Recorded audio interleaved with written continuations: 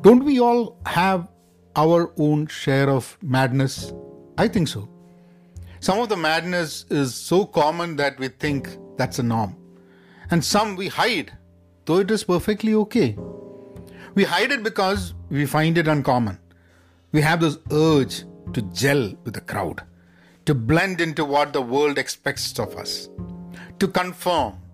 But I think we should give way for our madness. Welcome to Pen Positive Outclass. This is Vinod Narayan. Thanks for tuning in. You're listening to the Journal of an Active Learner. And if you want to be part of our learning community, the active learning community, head on to penpositive.com. You can also email us or email me, vinod@penpositive.com. And if you want to follow on other social media, Twitter, Instagram, LinkedIn, and my YouTube channel, it's at penpositive. I say this under the assumption that I'm not giving as much as I want to the madness that exists inside me. I know many people who say I'm a bit too off mark for thinking the way I think and for doing what I do. I remember once someone who studied with me tell in a crowd, Vinod did not have any problem while he was in college, but look what has happened to him now. And he did not say that in any way to demean me, but he was also not joking. He was genuinely concerned that I was not going in the right path, in the normal path. And he was concerned about me. He did not subscribe to me riding my mad train. And this was around 15 years back. So one person thinks, at least one person thinks, that I was normal in college and a non-conformist now. But there's a different version that I've heard. One was a lecturer in college who asked me straight on my face after I met him a few years after I finished my college. He asked me if I was okay. I asked him why did he think I was not? And he said, I know you had some mental issues while in college. I mean, you might wonder why a lecturer would ask a student, a former student, something like that. And he named another lecturer who had supposedly told him so. I smiled and I said, I'm okay. My existence in college in itself was a sign of abnormality for some, I guess.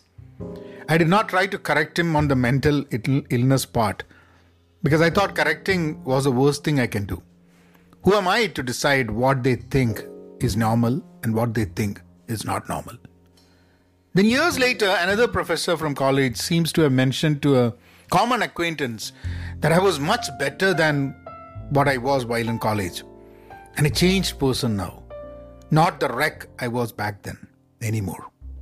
So people all have different versions of us in their minds and how we changed. And these can be way opposite. Some might think that we changed for the best and some might think that we changed for the worse. I'm the same person back now and back then and now.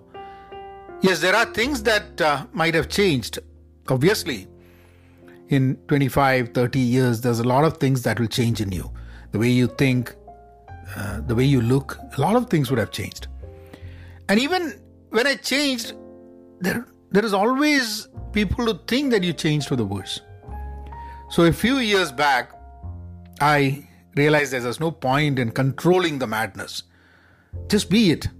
You don't need to conform to anything. You'll always find people who will give their opinion of what scale of okay you're in. As long as you don't give a shit to it, you can move on. We all have a streak of madness, and it is important to let that happen freely so that we can be complete, not shades of what we are, the full us. People will always attribute our non-conformity to something that is a result of their limiting imagination. I repeat that once more. People will always attribute our conformity, our non-conformity, to something that is a result of their limiting imagination. You don't live in their imagination. You don't live in their mind. You live in the real world. So, I'll see you all tomorrow. Be content, be pen positive, stay safe, and please please, please be kind and give way for our madness. Thank you.